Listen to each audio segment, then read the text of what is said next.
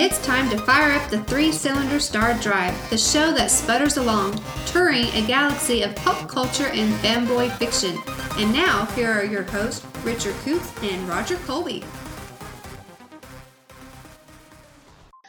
Hey, welcome back to Three-Cylinder Star Drive. It's been a little while. Yeah, it has. Had some things going on in our lives. But we're back. We're going to start trying to do these once a week. Knock out one a week for our weekly review of the worst movie ever. And this week we've got a good one, Richard. We do. Good is a relative term. This is a top tier Asian action film. Shot in Vancouver. Yeah. This one was a recommendation from a friend of mine named Patrick Harrington. And Patrick, if you're listening, thank you so much for the joy that you brought us.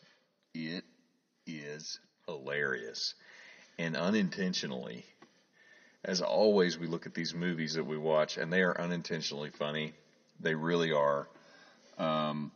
This one is called Shadow of the Lotus. Now, you can watch Shadow of the Lotus on Prime, on Amazon. We rented it. It was like $1.99, but you can get it on SD for 99 cents, or you can buy the movie for $6. I don't know. I might want this one for my collection, because if it's got any kind of like special features or anything, it's probably going to be worth watching, because this movie, really low budget special effects. We're talking squibs, basically like balloons filled with like blood. Before I get into all that, let's kind of talk about the premise of the movie. Basically, it's the story of this girl who was part of this team of thieves or robbers or gang or something, and they attack this group on a dock that's trying to traffic in some cocaine, and they kill most of them, and then they take the money, but at the last minute, the guy that's with her, who's her brother, which we don't know. Which we don't find that out till the end. We're jumping ahead. Yeah, even though I'm spoiling fine. a little bit, it's Who fine. Who cares? It's still hilarious. So he shoots her in the back, and then their friend douses her in gasoline and lights the fire, but it takes forever for it to reach her, and it just burns her legs, even though he poured it all over her face. There's all kinds of stuff like that, like continuity problems in this movie. Not only that, the movie is and it goes from there, and she eventually runs into this FBI agent chick who used to be an FBI agent, and she's this little skinny white girl, and there's parts of her where she gets shot in the arm. It's her arm is so skinny it would probably just blow her arm off. Yeah, but she's it's no big deal. Yeah, she wraps it up with toilet paper. Literal toilet paper. I'm not kidding. It's yeah. So. You want to say anything about some of the stuff you saw in the movie that was just the crazy? fight choreography was amazing. The hand-to-hand combat. It's so slow. It's really slow, and they're almost just slapping at each other almost. Yeah. They're just kind of, and they're waiting for each other to move their hands in certain ways so they can move around them, and it just looks. You hear people stunt choreographers say, "We want this to be. It's like a dance." Well, this is real.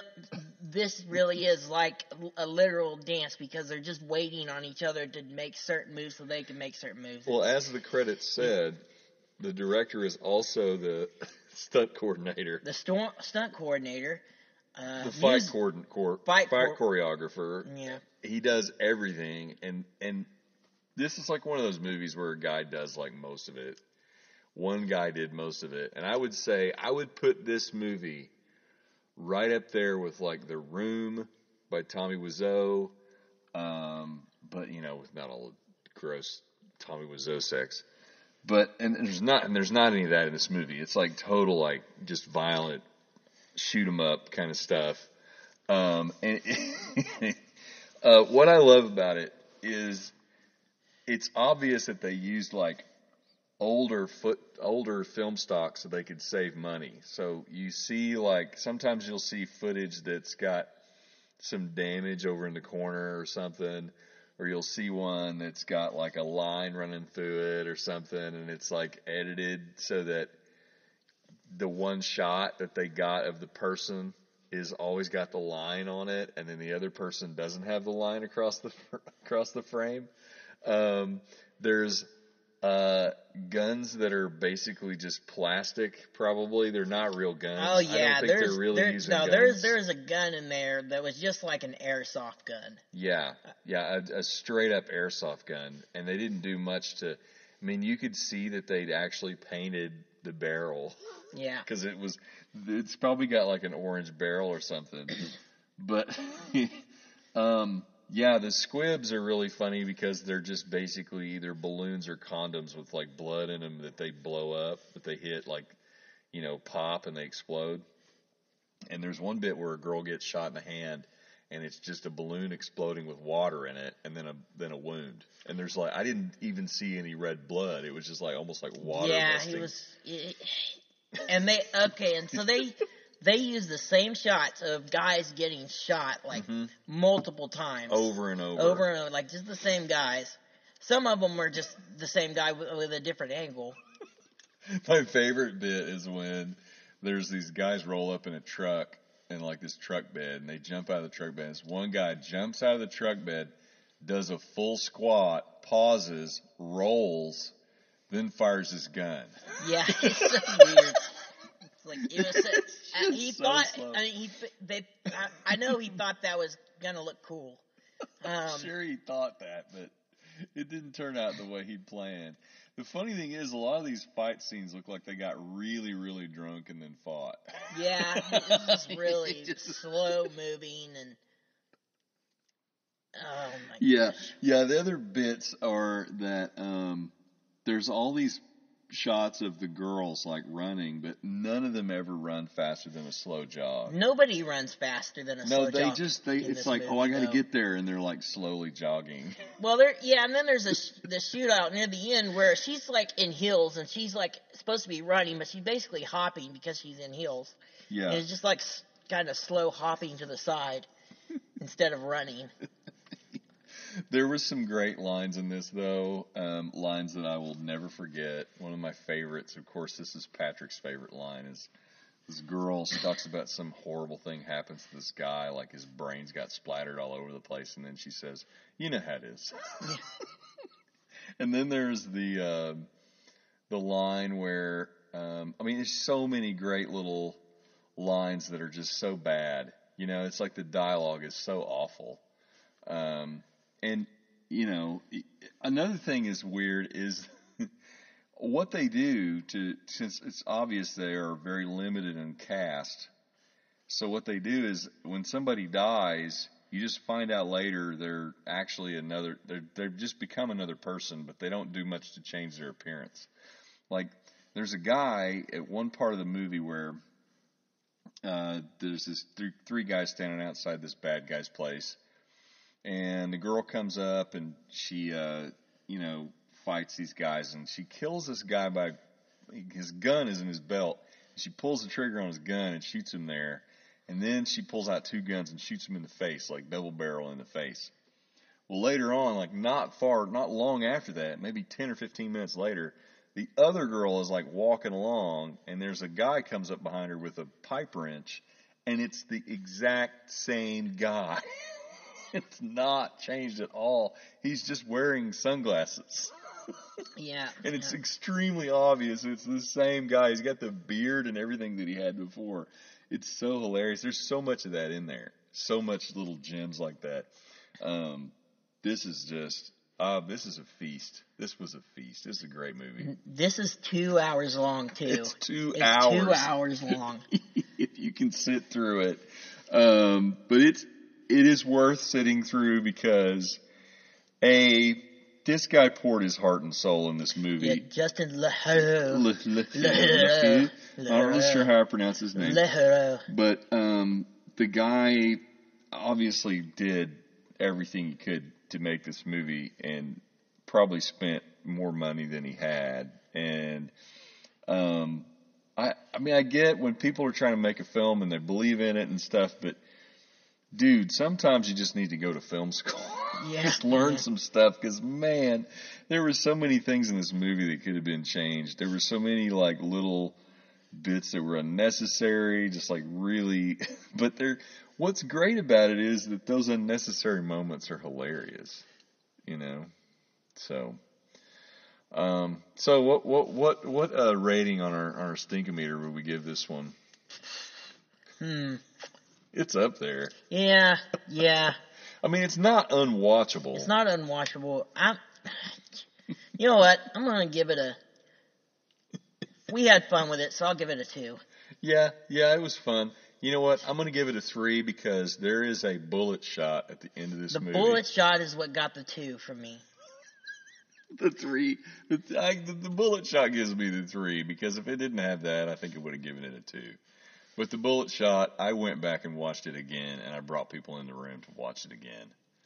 And I'll probably go back and watch it again.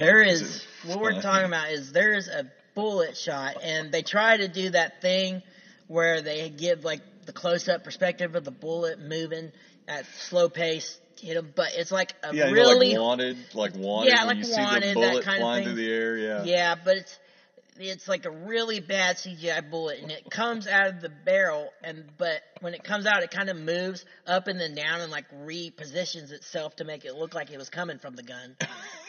So, if you were to follow this bullet in reality, it probably would have just like done this huge U-shaped dip on the way to the guy's forehead, which then it hits his forehead finally, and he turns around. The bullet is on its way, and he turns around in regular speed. The bullet's moving slow motion, and he turns around in regular speed, so he could technically, if that was real, he probably could have just stepped out of the way of it. Yeah. So there's stuff like this, and then this like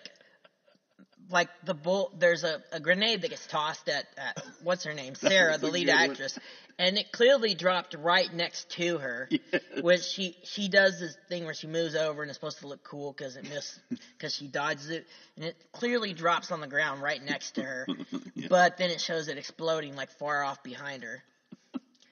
Also, another thing that's really funny is these girls get bloodied up pretty bad in the movie, but then all of a sudden, for some reason, they're a lot cleaner.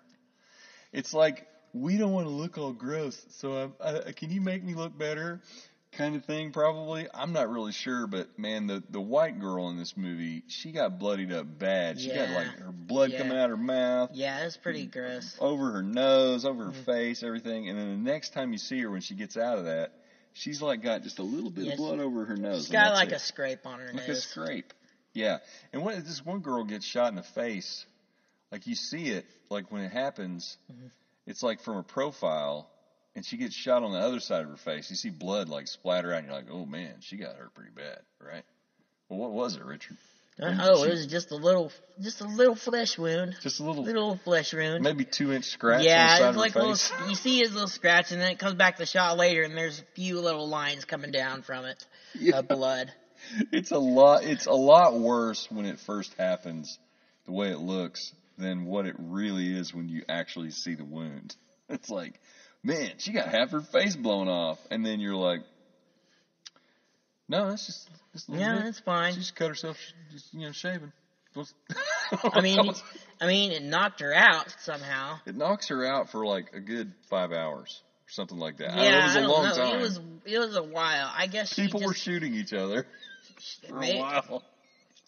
Like, I don't know. I guess it was shock. Who knows? Who knows, man? All right, so this is a really good one. Thank you, Patrick Harrington, for recommending this movie. It is fantastic. And you know what? If you are listening to the podcast and you have a suggestion for another really horrible film, Richard and I, we love to just sit all the way through it.